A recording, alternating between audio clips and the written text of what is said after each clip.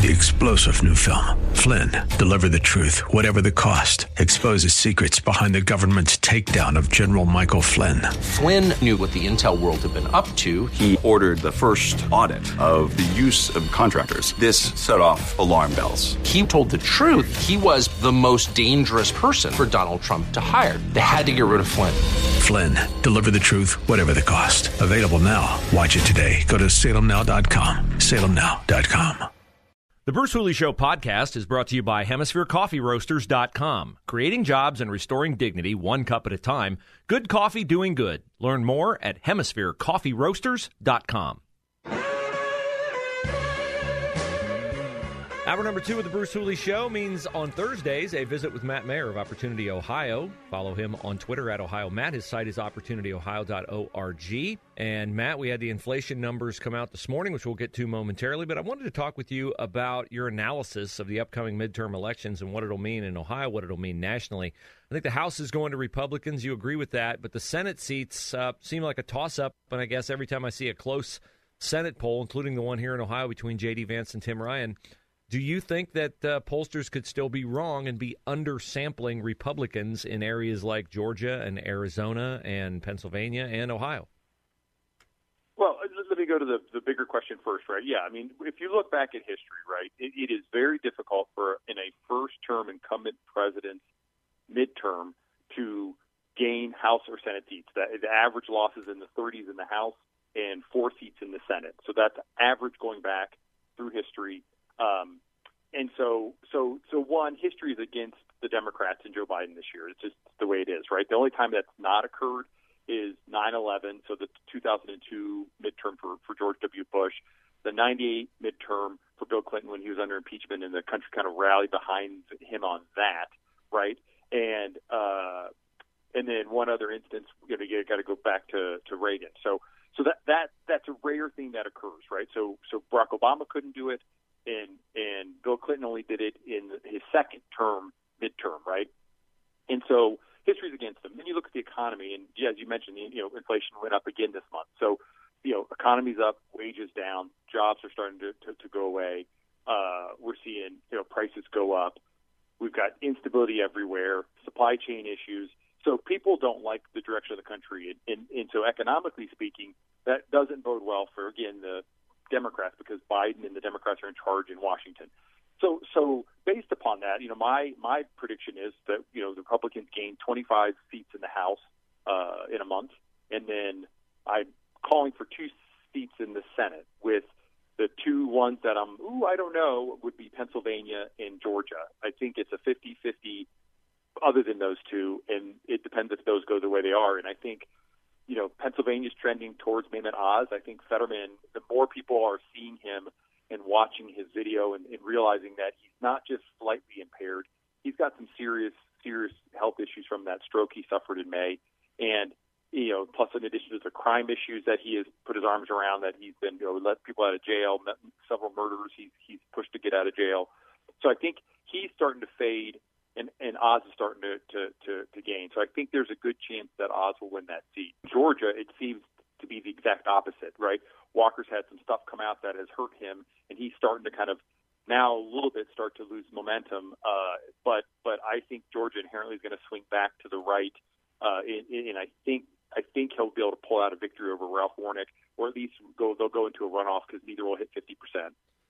Matt Mayer is our guest. He's with OpportunityOhio.org. He writes the Patriot Mind Substack. You can search that, find it easily online. Follow him on Twitter at OhioMatt. You watch the debate on Monday night. I'm sure we have another one coming up between Vance and Tim Ryan. It won't be statewide. I felt like the body language and the delivery was conversational and calm, much more statesmanlike from J.D. Vance than it was from Tim Ryan. And I know that I'm not a Ryan guy, and I don't think, though, that I'm inventing what I saw. Ryan looked halting and a little nervous and a little awkward and a little clumsy. And a friend of mine who's with a public policy site said, look, Ryan's not very good on stage because in his career in the Senate or career in Congress, he's never had to be good on stage. When you're a Democrat in the Mahoning Valley, the seat is a given, not so much lately with Trump. But that was an interesting perspective to me, that this is really the first job that Tim Ryan's had to fight for, and that this friend said that maybe Ryan would have been better off trying to run for governor because he picked the wrong race. Yeah, I mean, I think that's partially true. I think the other thing, Bruce, that's going on is Tim Ryan, is sitting out there up on stage knowing he's having dissemble, shade, outright lie about his, essentially uniform support for the progressive agenda and Joe Biden over the last couple of years. And so, yeah, I think if I'm up there, I'm not going to look comfortable if I'm going to figure out how I'm going to hedge every answer to escape when J.D. Vance comes at me for X, Y, and Z. And I think that's what you saw. And J.D., I think he looked comfortable. And there was this great moment where, he hit Tim Ryan on the abortion issue because they tried to say about this 10-year-old girl. And I think J.D. did a brilliant switcheroo on that by saying, look, the real issue here is nobody doesn't think this young girl should get an abortion given what occurred to her, right? The real issue is that young girl wouldn't have been pregnant if the illegal immigrant didn't get across the border. And Tim Ryan has been 100% supportive of open borders, not funding the border protection, undermining Trump when he was trying to do stuff. So Democrats have to own that. And people think that that's not fair. But look, any crime committed by an illegal immigrant in this country is a utterly preventable crime. Had they never got here in the first place, that crime never would have occurred. And you can say that with 100% certainty. Yeah, totally true. And the other thing that I'm curious about here as we head toward the midterms is we don't see a single photograph out there of Joe Biden in Ohio grabbing Tim Ryan's hand, holding Tim Ryan's hand up. Hey, we're a team. I'm with him. He voted with him 100% of the time. You don't see that in it. I believe Tim Ryan just said he said, no, I don't want Joe Biden coming here to campaign with me. Yeah, he did say that yesterday, right? Right, yeah, he did say that in the debate. You don't see that picture of Biden and Mark Kelly. You don't see that picture of Biden and Raphael Warnock. You don't see it with anybody running for office. The sitting president is supposed to be like, wow, can I get him here to campaign for me? Like in a tight race. And so I kind of wonder as we're pondering this, what appears to be a very close midterm in some of these Senate races, like, are people just that locked into their partisanship? And I'm a Democrat, I'm going to vote Democrat. Doesn't matter what gas prices are. Doesn't matter that groceries are up 13%. Doesn't matter that fentanyl's across the border. Doesn't matter because I'm locked into my blue allegiance. Or are we going to, in retrospect, go, well, yeah, there's no way Tim Ryan can win in a state where Mike DeWine's running 17, 18 points ahead of Nan Whaley. There's no way that, Ron Johnson's going to lose in Wisconsin with Mandela Barnes being as friendly on crime, or the same story is true of John Fetterman in Pennsylvania. I'm really finding that I'm looking forward to the midterms just for the fascinating post-analysis in what did we miss, or the depressing analysis of we're so locked in that performance doesn't matter. Well, no. I think that there is a large chunk on the left and right that they lock into their votes and they never change, right? But what we're seeing that's unique right now is this movement of Hispanic Americans from the Democrat Party to the Republican Party, a slightly smaller shift of African Americans from the Democrats to the Republicans. And remember, those shifts don't have to be huge for to have huge impacts, right? Because in certain races, in certain states, it will matter a great deal. If you can't make up the numbers of the votes you lost somewhere else, you lose, right? And so to me, that's one of the interesting things. And you'd ask me about the polling and are they missing people? And I think, look, I go with what Robert Cahey of Trafalgar said, and he was very clear that in their polling, and they are one of the most accurate ones over the last 7 years, they are seeing more Republicans not do polling beyond what was the privacy concern initially. Now what they're seeing is there is a increasing fear among Republicans that if they answer a question on a phone line, that they will be then chased after by the Department of Justice, the FBI, because they are, quote, MAGA extremists and they support Republicans. So it's even more difficult now for pollsters to get an accurate read of Republican sentiment because Republicans, because of what's happening with Joe Biden and his MAGA extremists, the semi-fascist speech, the going after everyone fixer even for process crimes that just simply walked into the Capitol, in going after any type of pro-life protester, even though they didn't do anything wrong. That kind of stuff is now absolutely silenced, created a massive silent majority who won't even answer pollster phone calls anymore. Yeah, that's a very interesting point, and I do think that people are hesitant when they're conservative to share their views with a media, and they view pollsters as media that they do not trust. Matt Mayer is our guest, opportunityohio.org. Follow him on Twitter at OhioMatt. Let's end with this one. There's so many stories I could get into every day, and some I just don't have time to get into, and one of them is this egregious report that the FBI offered Christopher Steele $1 million to basically verify everything that was in the Steele dossier that led to the whole Russia collusion hoax. And John Durham, the special prosecutor, still is pressing on this. What was your view of that whole thing, and where do you think this is headed? Well, I mean, my view is so get the timing of this. October of 2016, they offered Steele, and not $1 million, 7 figures they offered. Could have been more than $1 million, right? To give them any evidence to verify any of his statements, and he couldn't do a single one of them because it was all made up stuff. Bruce, that should have killed this whole Russia collusion hoax. We should never have seen the spying on the Trump administration in the interim from the election to the inauguration. We shouldn't have seen all the stuff that didn't happen over the next 3 years. The Mueller report, none of that should have occurred because it was all bunk. But and the FBI knew it. So this shows even more than ever that what was going on in the upper echelons of the FBI was all about getting Trump out. And if that's not insurrection, if that's not a coup, I don't know what is, because they were doing it based upon zero evidence when they knew it was a bogus thing, and they kept going because they wanted to go after the man. That tells you all you need to know. And I tell you, it is going to be an injustice if not one of these folks, McCabe, Strzok, Page, Comey, none of them pay any price for having done what they did to this country for 3.5, 4 years during the Trump presidency. Matt, always great to have you on. Matt Mayer, Opportunity Ohio. Follow him on Twitter at OhioMatt. Look forward to these visits and look forward to our chat next week.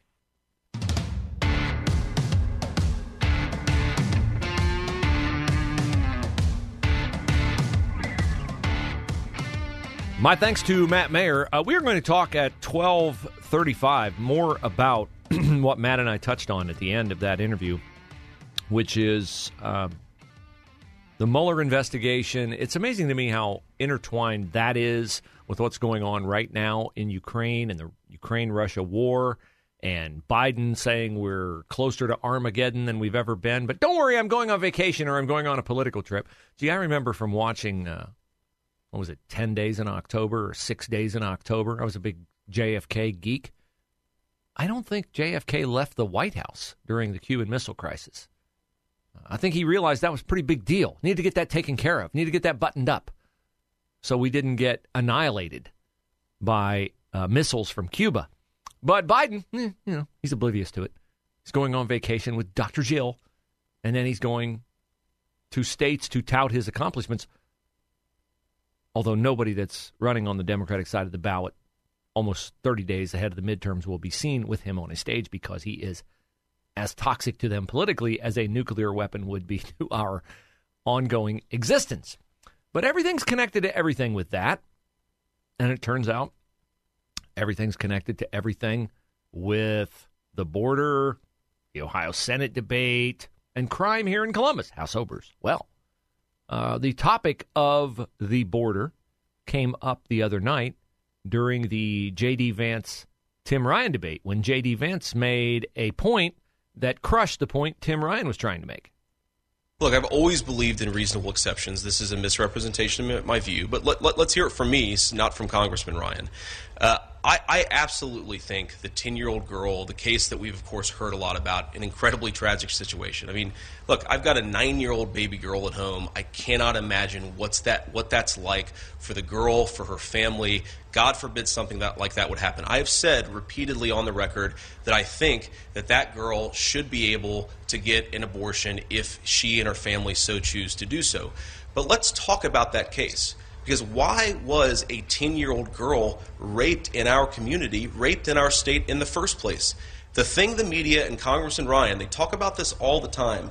The thing they never mentioned is that poor girl was raped by an illegal alien, somebody that should have never been in this state in the first place. You voted so many times against border wall funding, so many times for amnesty, Tim. If you had done your job, she would have never been raped in the first place. Do your job on border security. Don't lecture me about opinions I don't actually have. So what happened to the rapist? Gerson Fuentes is his name. He is scheduled now to go on trial in late January. In early January, January 9th. If found guilty, and Gerson Fuentes is an undocumented immigrant from Guatemala, he faces life in prison without the possibility of parole. If he did this, let's hope that's the penalty that he gets, and let's hope there's not an out for it. In court yesterday, his defense attorneys say they need to see the body cam video from his arrest to make sure all procedures were followed. Yes, we must treat Gerson Fuentes, who is not an American citizen and thus is not entitled to the protections of American law.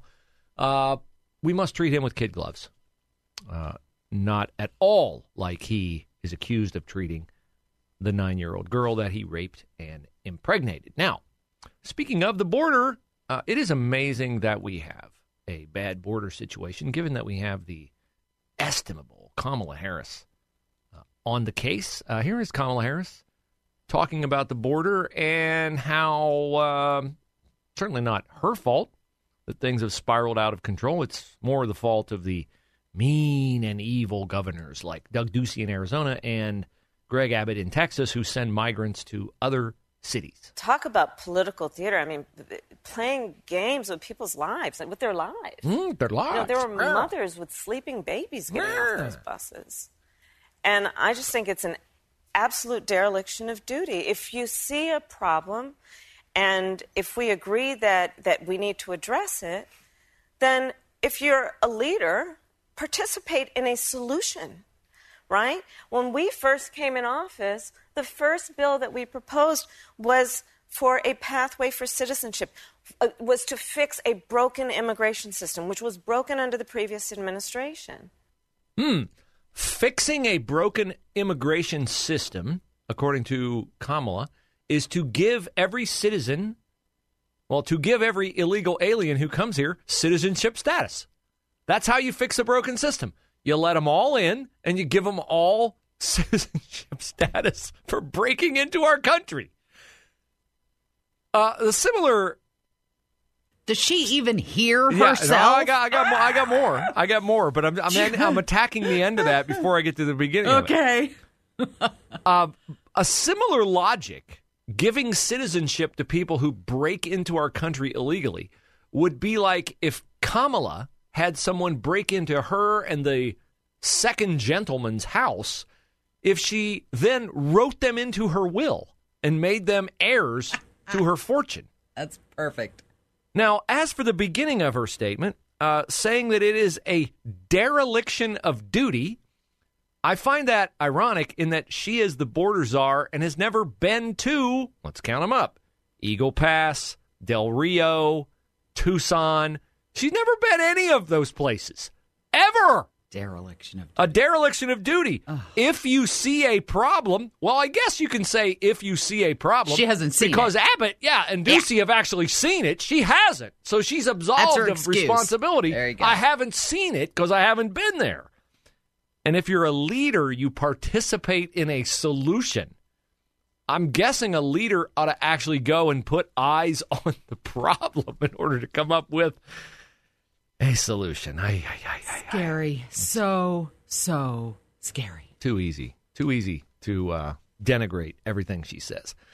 Now, there is an update on the Bloom Carroll School District athletic director and coach who was arrested last month, faces 4 felony counts of sexual battery. His name's Chad Little. He's 45 years old. He's accused of really despicable things with a girl who played on the basketball team that he coached. He was also athletic director. Now, a federal lawsuit has been filed that names Bloom Carroll, school superintendent, vice principal, school's Title IX coordinator. It does appear from the accusations, and it's always dangerous to believe accusations, but from the accusations in the lawsuit, it certainly appears that the school district had ample warning signs about this very, very dangerous behavior and did not attend to it in the manner that it should have. 3-star General Michael J. Flynn, head of the Pentagon Intelligence Agency, knew all the government's dirty secrets. He was one of the most respected generals in the military. Flynn knew what the intel world had been up to. He understood its funding. He ordered the first audit of the use of contractors. This set off alarm bells. The explosive new documentary, Flynn, Deliver the Truth, Whatever the Cost, uncovers the facts behind this scandal. Flynn told the truth. He was the most dangerous person for Donald Trump to hire. I find out the worst enemy that I'm going to face in my life is right here in America. They took my assessment and they wanted me to change it. And I was like, I'm not changing it. They had to get rid of Flynn. With in-depth interviews, archival footage, and never-before-seen personal records of the man behind the headlines. I just felt like I was drowning. Flynn, Deliver the Truth, Whatever the Cost. Available now. Watch it today. Go to salemnow.com. salemnow.com.